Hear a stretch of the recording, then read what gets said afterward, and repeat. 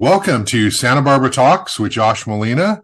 It's such a pleasure today to be here with a local legend, a historian, somebody who has commanded a great amount of respect for all of the wonderful work that he has invested in this community. And we're going to talk to Dr. Jarrell Jackman today, former executive director of the Santa Barbara Trust for Historic Preservation, and this incredible new book he has out, Santa Barbara's Royal Presidio, The Rise, Fall, and Rebirth of Spain's Last Adobe Fortress. And I'm really looking forward to an education. How are you, Dr. Jackman? Great. Thank you.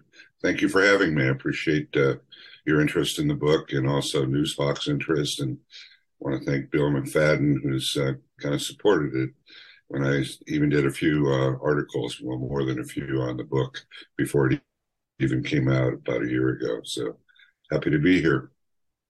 Great. Thank you. It's such a pleasure. You are the go-to guy, the local historian. And let's talk a little bit about your book and what it is and what it means.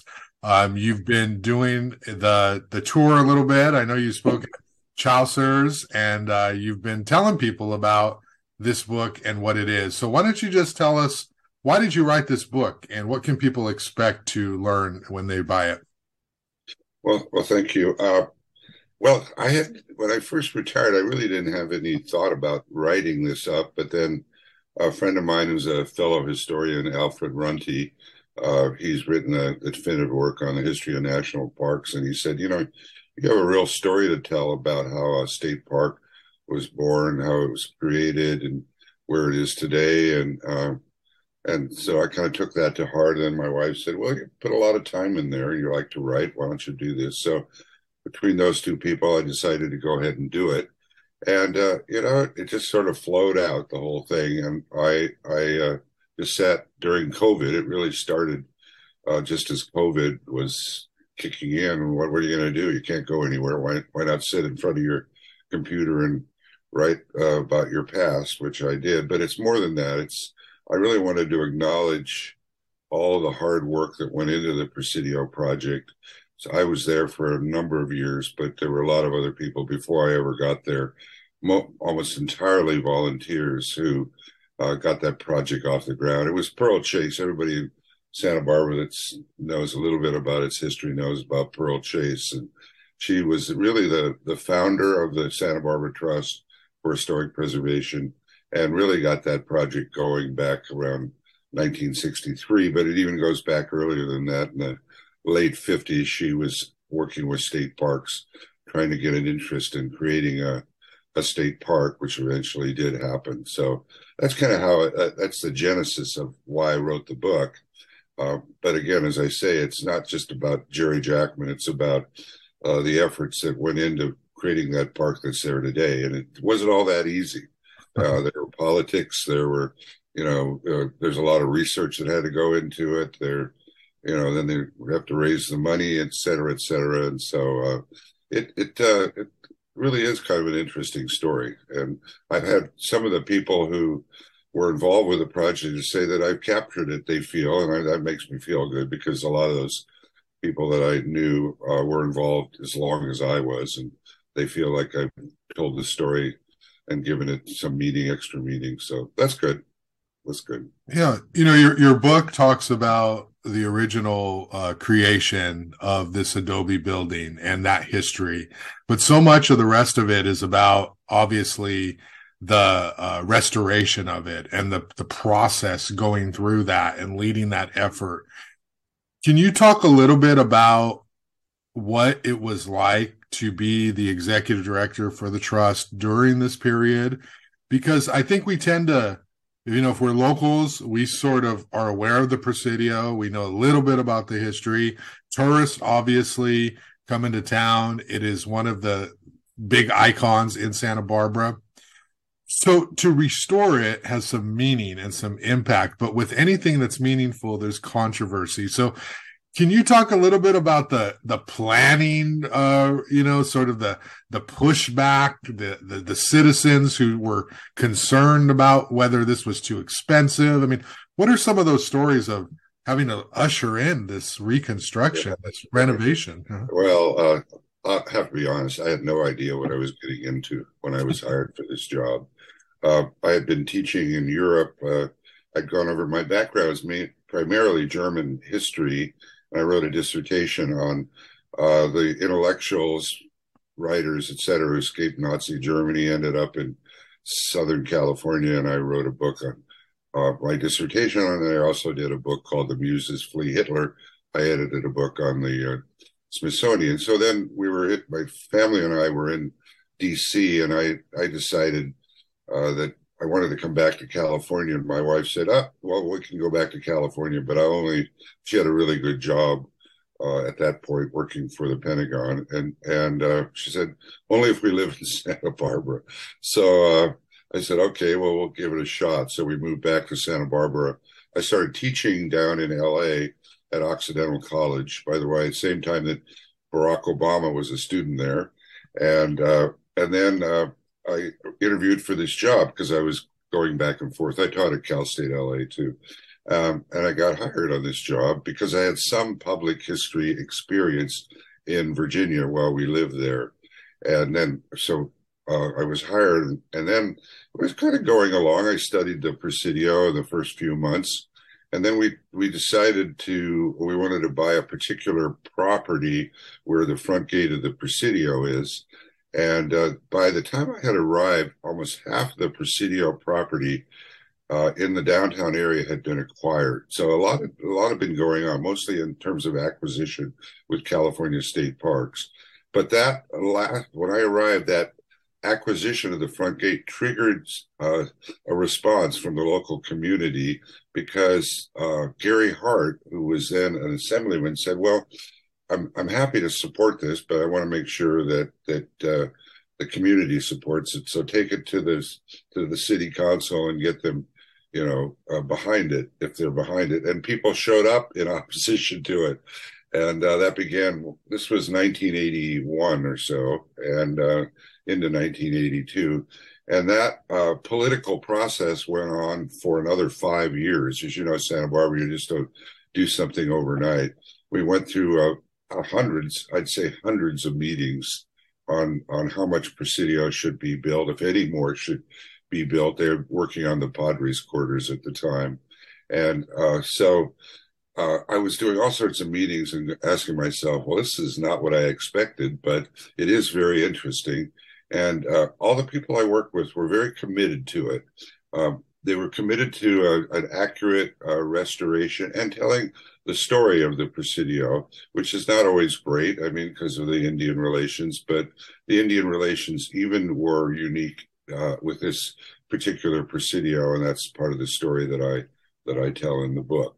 But it went on and on for a number of years, and we finally got a general plan. Believe it or not, all this controversy started in 1982, and it really didn't come to a head and get the denouement was really 1988, 89, 6 years we were going through the process. But in the meantime, we had enough community support that we rebuilt the Presidio Chapel, which I think today is still one of the best things that the trust and happened for the community. It's still a very much used facility, besides being a beautiful architectural addition to the city. So that's kind of how it started. And then, of course, you mentioned all the restoration project, a very complicated process to go through to rebuild the Presidio. You start out with archaeology, and we had some really good people. We had some archaeological programs that went on with the university, and we had some amateur archaeology as well, young people and other people involved with actually finding the foundations. And we had this map of the Presidio that was done by a comandante. Believe it or not, this original map, one of them, actually, it's a second map that he did, it's a ground plan of the Presidio, ended up at the Newberry Library in Chicago. And that map, I don't know exactly how that happened, but somebody had acquired it on the open market and then donated it to this Newberry Library. That map was really one of the most accurate maps of any Presidio, because it did everything on the rooms, the size of the rooms, the material used, what the rooms were used for. And then we took that map, an engineer who was retired, Dick Whitehead, who was the planning director, he took that plan and he laid it over the city grid and found when we found a foundation, then would match it up with the rooms there. And we found out exactly where the Presidio lay.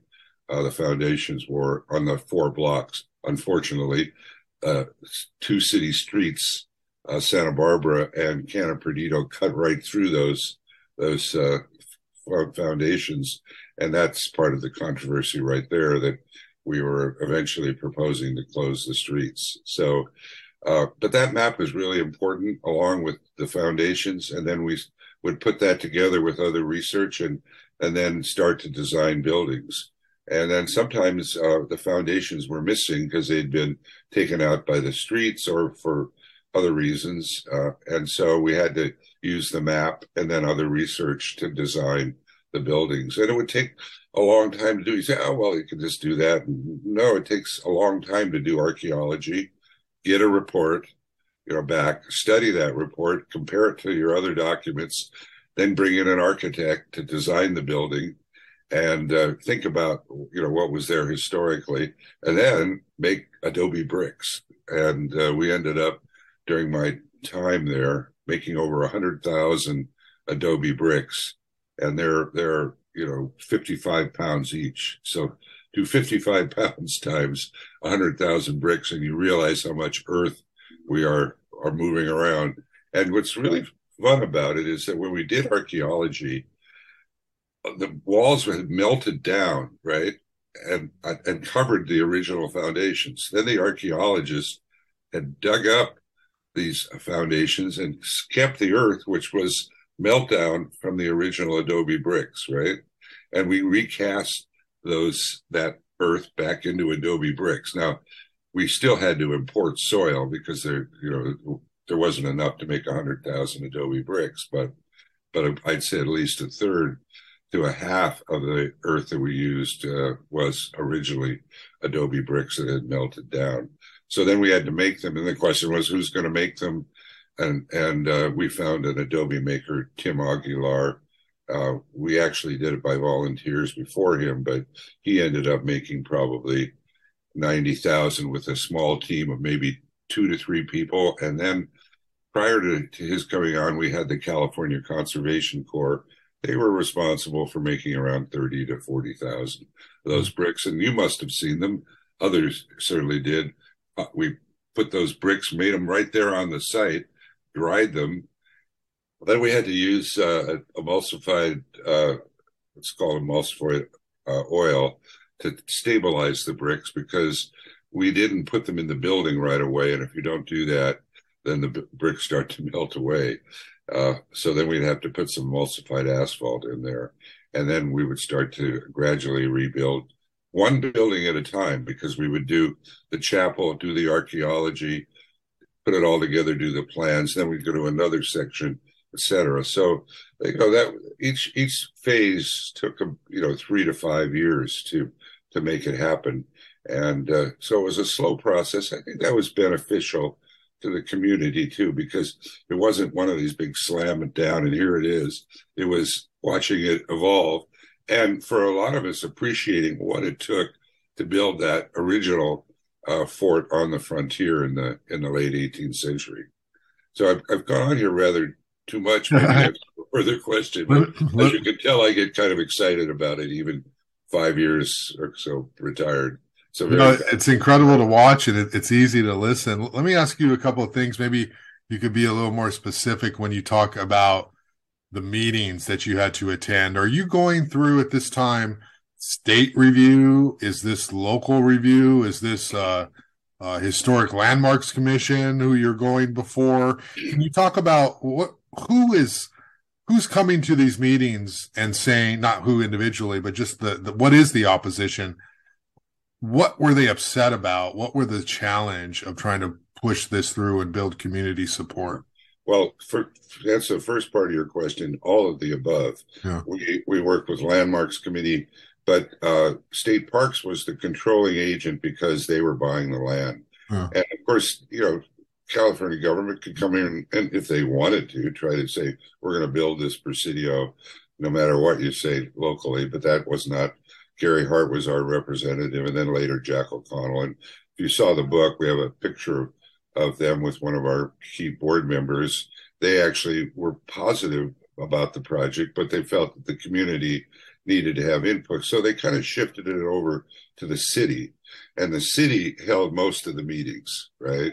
We were just going, at first we said we're going to build this amount of the Presidio, and then we did a phased version of it and took it to the city. And also, state representatives were always there. So they were always in accord with what we were presenting, because we were representing the state, and in a way we were representing the city. And we would take the phases and show them. And so over time, we kind of built some support for at least 3 phases of building the Presidio.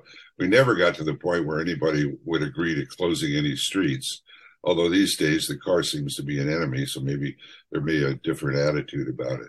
So what was the opposition? Well, I won't name any names, but I did respect those people, because I'm a historian and I know that history is subjective. It's not, there isn't a rightness to it, that one person has the truth.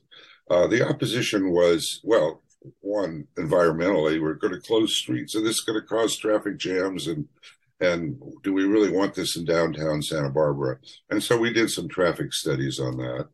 The other opposition was, hey, there's other history there, right? There's Japanese history, there's Chinese history, there's the Whitaker building, there was a Chinese building, there's Jimmy's Oriental Gardens, et cetera, et cetera. And I took pause with that. I thought that, there was a truth to that. There was other history there.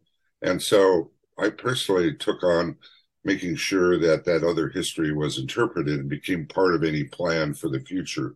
And I'm not necessarily patting myself on the back here, but just acknowledging that I did go out and involve the Japanese community in the Presidio project, and we put on a huge event. I think it was 96. It was called Nihonmachi Revisit, or Japantown Revisit, and we brought in many of the people who were still here from the original Japanese community. Mashimoto, who was our aging gardener at the time, he was also a member of this community, and he was actually interned. So I brought in students. I have a PhD from UC Santa Barbara. We brought in students from the public history program, and they wrote histories of Japanese, Chinese, and various other institutions that were in this area during that time period, and we published that book. So we acknowledged it, and as time went by, when the general plan came out and was finally approved, we ended up with 3 phases, and that has not been completed yet, but at least 2 of them have been completed. And the history is that we will always interpret the other periods of history, including the Chinese. And I was still there when Jimmy's was sold, right? And Jimmy's Oriental Gardens, and the son was the one who was selling it, and he wanted the trust to own it, right? Santa Barbara Trust. We were the agent for the state. And he had, when he put it up for sale, there were higher offers than the trust, but he chose the trust to be the owner because he thought that we would be the ones that could preserve the history better than, even though some people thought we had the reputation of only thinking about the Presidio. So we purchased it. After I've left, there's been some interpretation in the bar. We've reopened the bar, which is one of the more popular places. And the person, Bob Lovejoy, who restored the bar, he restored it to exactly what was there in the 1950s, when Jimmy was still around. And the only thing different is they took the sign from outside that said Jimmy's Oriental Garden, because he didn't want that there anymore. The son didn't, Tommy Chung. And we put it on the inside of the bar, but everything else inside the bar has been recreated as it was in the 1950s. Plus, there's some family history on the walls. They're acknowledging it. So we had this journey, Josh. Okay, the first people thought were interested in the Presidio. Then, as time went by, I came along. I'm a historian. I thought, there's other, and I'm not just the only one, but the trust realized that there was some other history, and then we brought that together into the story of the Presidio, and we ended up with something pretty good, I think. Although I think there's more reconstruction that could be done, and I talk about that in the last chapter of the book. Yeah. You mentioned in your Chaucer's talk that you had sort of a moment where there was such opposition to this project that somebody had found their way into your office and was very upset about something, and you asked them to leave. Can you tell us that story and what they were so opposed over? What was the problem? Well, that person was, I think, unbalanced. I mean, I do think he had some emotional problems. He never came to any of the meetings, but he wrote letters in opposition to the Presidio, and I guess he just did. He saw it as fake. Huh. He said, "Oh, you have real history there, and you're going to put fake history there in its place." And he was pretty adamant about it, and so. I don't think he came to any of them. Well, if he came to meetings, he sat in the back row of the city council. I don't remember seeing him there, but I did know who he was, and I knew when he came into my office. Anyway, I was sitting there in my office one day, and we're in the heat of all this stuff, and he comes charging into my office and said, This Presidio is really a terrible thing, and it's really horrible." I don't remember exact words, and I sat there listening to him for 10, 15 minutes, and I finally said, "You really have to leave." And he just was kind of pounding his fist on my desk, as I remember. And I said, "I have to call the police." And so I picked up the phone, and he grabbed the phone out of my hand and slammed it down. And then he ran out of the office. That was the last time I ever saw him that I can remember.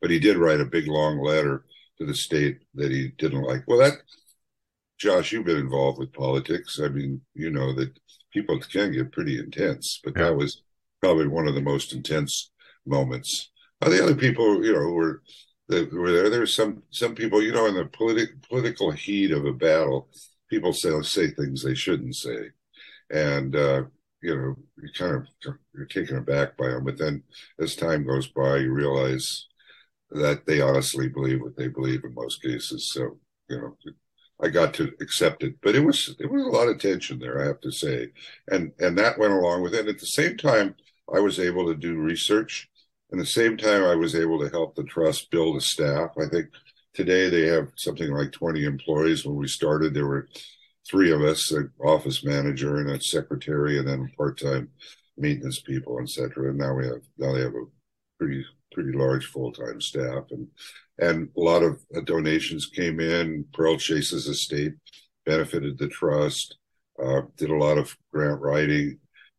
Charles Stork, the son of Tom Stork, was very much involved with the Casa de la Guerra. And, the book does have other things in there besides the Presidio. It talks about the De la Guerra restoration that Charles Stork supported over the years, and the De la Guerra Plaza, which is, front and center right now, as you know. Yeah. And we actually did a major publication on De la Guerra Plaza Reconsidered, and I write about that in the book. And for the public, that I do think that publication we did is very valuable as we work towards a solution at De la Guerra Plaza. So you can see we're involved with lots of things. And then we did the San Ynez Mills, but I'm not sure we'll have time to talk about that today.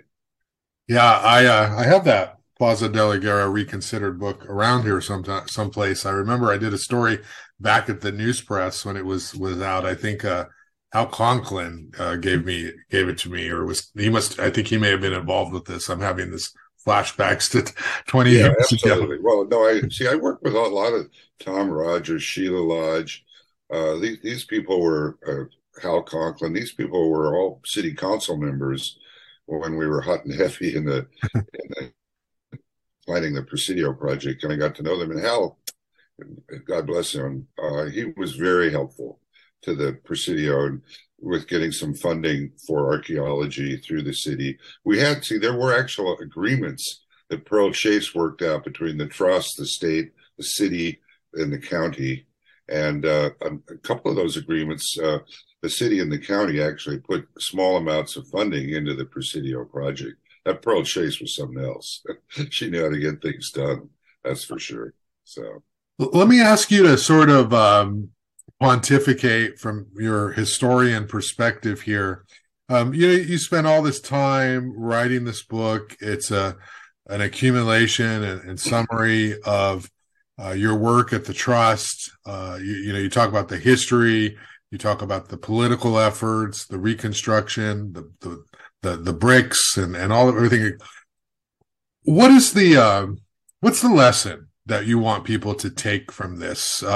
This is not just here's a little bit of history of Santa Barbara. People who read this book, what do you want them to take away from it? What should they know? Why does it matter? Why is it important from your perspective that you'd put so much time into this effort? Well, that's a heavy question, and I tell you what, history is complex, and that's one thing.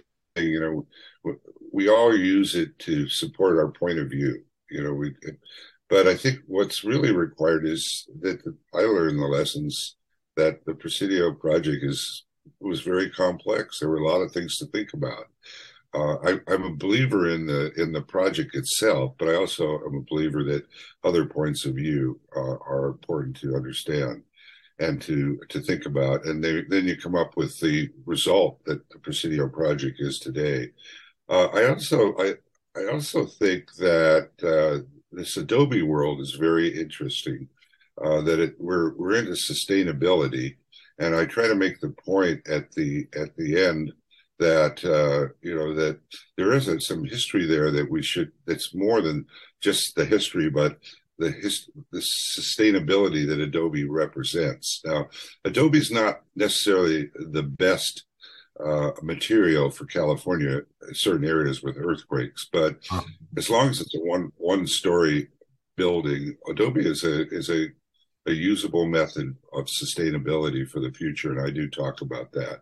I think that's really important. The other thing is that the relationship between the Indians and the soldiers is much more complex than people want to take it. It's bad conquistadores coming into Santa Barbara, conquering the Chumash Indians and so forth.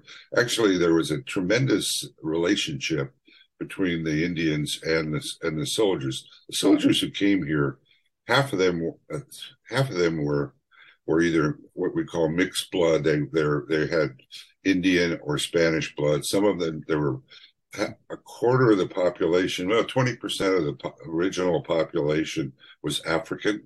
They're actually listed as African. We have a record from 1790 of who the soldiers were, and they're listed by racial background.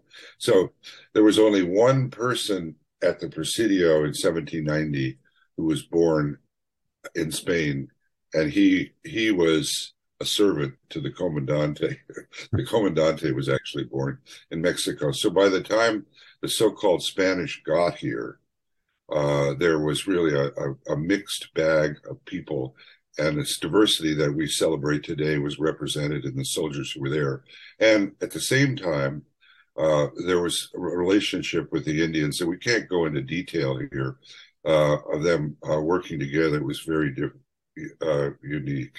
And I do have a section in the book, I don't know if you remember seeing it, that one of the children of Yananali, we have a Yananali street, one of the children of Yananali died at 5 years old, and it was eventually buried in the chapel today. And almost 100% of the Indians were buried in common graves. But here is one example of an Indian who was buried in the Presidio Chapel because of a relationship with Yananali, I believe, and the Comandante. And I think that's a very compelling story that comes out of this history of the Presidio. And also just some of the other things. I do think the story of De La Guerra and the De La Guerra Plaza. I think the trust has provided a lot of historical background that's really valuable. And then going to North County, I do think the trust, we went in and purchased the San Ynez Mission Mills. And there is a real story of fulling, which people don't know about. That's the processing of wool, a kind of whole history there that will be interpreted out there in the future. So I think there's a lot in there that I think is very valuable. I think is a very valuable, some lessons that can be learned and some history that people will find history. Some of my friends say that I have a nice, easy style, easy to read, but telling a complex story. Well, I like that. I hope that is the case. And that's kind of my goal. Yeah, no, that's great. I'm glad I asked that question because that really learned so much there about the many layers of book, what's in the book and different ways to interpret the information. Let me ask you a question, Dr. Jackman, about what's happening in Santa Barbara now. You're a historian, obviously. You know about all of the battles that this community has had over preservation of the community and adjusting to the changing needs of a community. And we have housing debates and we have issues about how to preserve Santa Barbara's quaint charm and promote tourism and all of that. We have a Historic Landmarks Commission that sees a lot of these issues.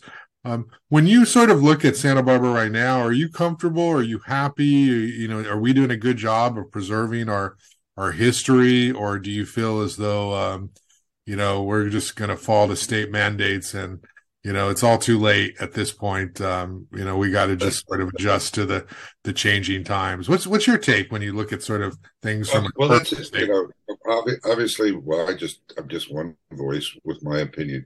I always thought that closing State Street would be a great idea, right? Now that it's happened, I think it's a terrible idea. Mm-hmm.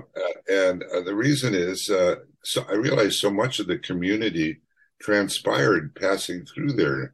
And now we've lost our two major parades to coming down State Street. And they just, so that idea really bothers me. This whole idea of mandates, state mandates, is I don't know what to say about it. I'm just a little old historian, but I'm seeing places where they're going in, that just seem to me to be devastating and will lead to overcrowding and so forth. But that's not up to me to decide. I do think that the Presidio is a place that could be if more work is done there, it could be a really fantastic downtown park. I do believe that, I know this is going to bother some people, that we need to get the cars out of De La Guerra Plaza. Right now it's just a parking lot with some nice grassy areas, but it can't become a public space when it's all grass. We see what happens to it during Fiesta. They come in and after just a week or so of people on the grass, then they have to close it off for 2 months or whatever it is to grow the grass back. So I'm for a plan that would reduce the amount of grass in the area. That's going to upset some people. I can't help it. But I've also seen the plazas of Europe, spent a lot of time in Spain. And those are big public places. And I do think something like this being proposed needs to be done. I won't comment on the specifics of the fountains and so forth, but I do think reducing the amount of grass is probably some kind of hardscape is got to be done. And I do think that once that is done, and if they do remove most of the cars except for delivering things, trucks and so forth, that the De La Guerra house will become a real prominent thing. I just had this thought, I don't know if you've been inside the Alacama Theater in recent time, but they have this wonderful mural on the back wall that nobody used to see. And then when the trust went in and took the seats out, now that mural stands out. And I had this feeling just now that if we got the cars out, that the De La Guerra house would become one of these places that people would see and appreciate as they walk by that community. So that's my 2 cents on it. Just obviously, I'm mostly interested in those places where I work, but good luck to the efforts that are going on now. It just seems like they can't seem to get a decision made on the Daily Garrell Plaza. Let's hope they can soon. Yeah, talk about lots and lots of meetings. We're definitely watching that in real time right now with Bellegarde Yeah, Plaza. Hey, before we wrap yeah. up, I'm wondering if you could just talk a little bit, take me back in time to you and your love for history and where it came from. We obviously were young, and some of us have many options. Some of us know what we want to do right away. We change careers, we figured it out. Some of us never quite find our calling. How is it that you became a historian, and just talk a little bit about why that appealed to you? Okay, well, I've told this story so many times. One of my friends says, "Don't tell it again." Well, here I am telling it again. And I studied German literature at UCLA, and then did a lot of traveling. And then when I graduated from UCLA, I started working at the LA Times, selling advertising of all things. First college graduate selling advertising at the LA Times. Then I went to Cal State LA because I was bored and started taking some classes. That included some history classes. And a couple of professors there said, you should go on and do a PhD. And I didn't take it too seriously. But one of the professors at Cal State LA lived in Santa Barbara, of all things, and in one of his tenants in his cottage was a Professor Harold Kirker, and he said, "I think you should do a PhD." And he connected me with Professor Kirker. And Harold's, by the way, the book that we have is dedicated to Harold Kirker. It was kind of happenstance. And at that point, I thought I was going to be like maybe a teacher, thinking or something, foreign service, because I was pretty fluent in German. I'd lived there in the 60s, and then later on moved to Germany in the 70s. So sort of backed into being a historian, but I love it now. And I realized that when I was in high school, I hope we're doing this within a time frame, I was always pretty good with history. I mean, it was the classes that I really excelled in. So that's how those things happen. I'm sure in most of there's a lot of happenstance and how. Although that's not entirely true. I have an architect friend who wrote the foreword of the book, Wayne Donaldson. He knew that he wanted to be an architect when he was 8 years old. I didn't know what I wanted to be at 8 years. I think I wanted to be a baseball player. The Dodgers were moving west, and I wanted to be a Dodger, I think. Anyway, but here we are. Yeah, well, I think many of us wanted to be a Dodger for a certain period in time. And just sort of to kind of close the loop here a little bit on sort of this history concept. You obviously were integral to this whole Presidio transformation and revitalization project, and you had this incredible career.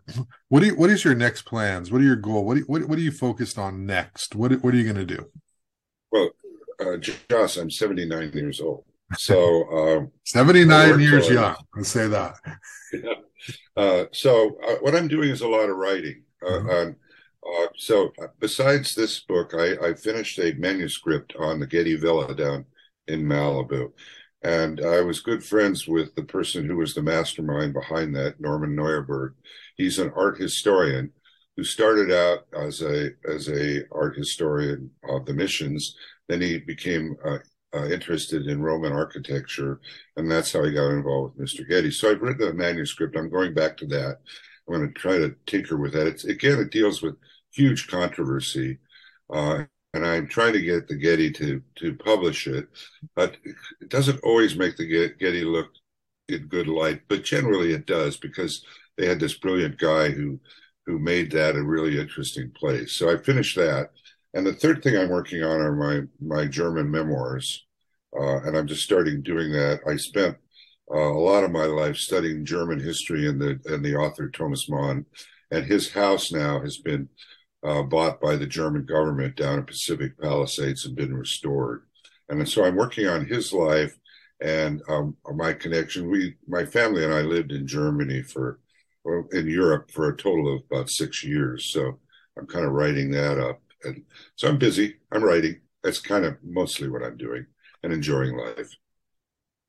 Well, great. Well, I appreciate you taking time today to share, the story of how you came to write your book and why it matters and what people can take from it. So, always a pleasure to talk to you and get a little bit of a history lesson and download from you. So, I appreciate your I would perspective. just, yeah, I just like to just say if people are interested in the book, I hope they'll go to Chaucer's because they really have invested. It's one of the best things still going in Santa Barbara, that bookstore. And I think if they're interested in purchasing the book, they have lots of copies of it there, and that would be a good. They also have it at the Book Den out in Montecito and Solvang, but and I encourage people to do that because we want to keep our bookstores alive, don't we? So anyway. Yes, we do. It's such a shame. We were recently traveling in Davis, and we found this little bookstore, and it was amazing. It was like this little independently owned bookstore, and it kind of reminded me. But they actually had newspapers and magazines, and it was so this slice of life from history. So yeah, definitely support Chaucer's and. By the way, my wife's a Davis graduate when they had 5,000 students. Okay, When it's much bigger nice now. town. Yeah, for sure. Anyway, All right, Dr. Jarrell Jackman, thanks a lot for your time. Good luck. Take care. thank you, Josh. I really appreciate your interview. Thank you.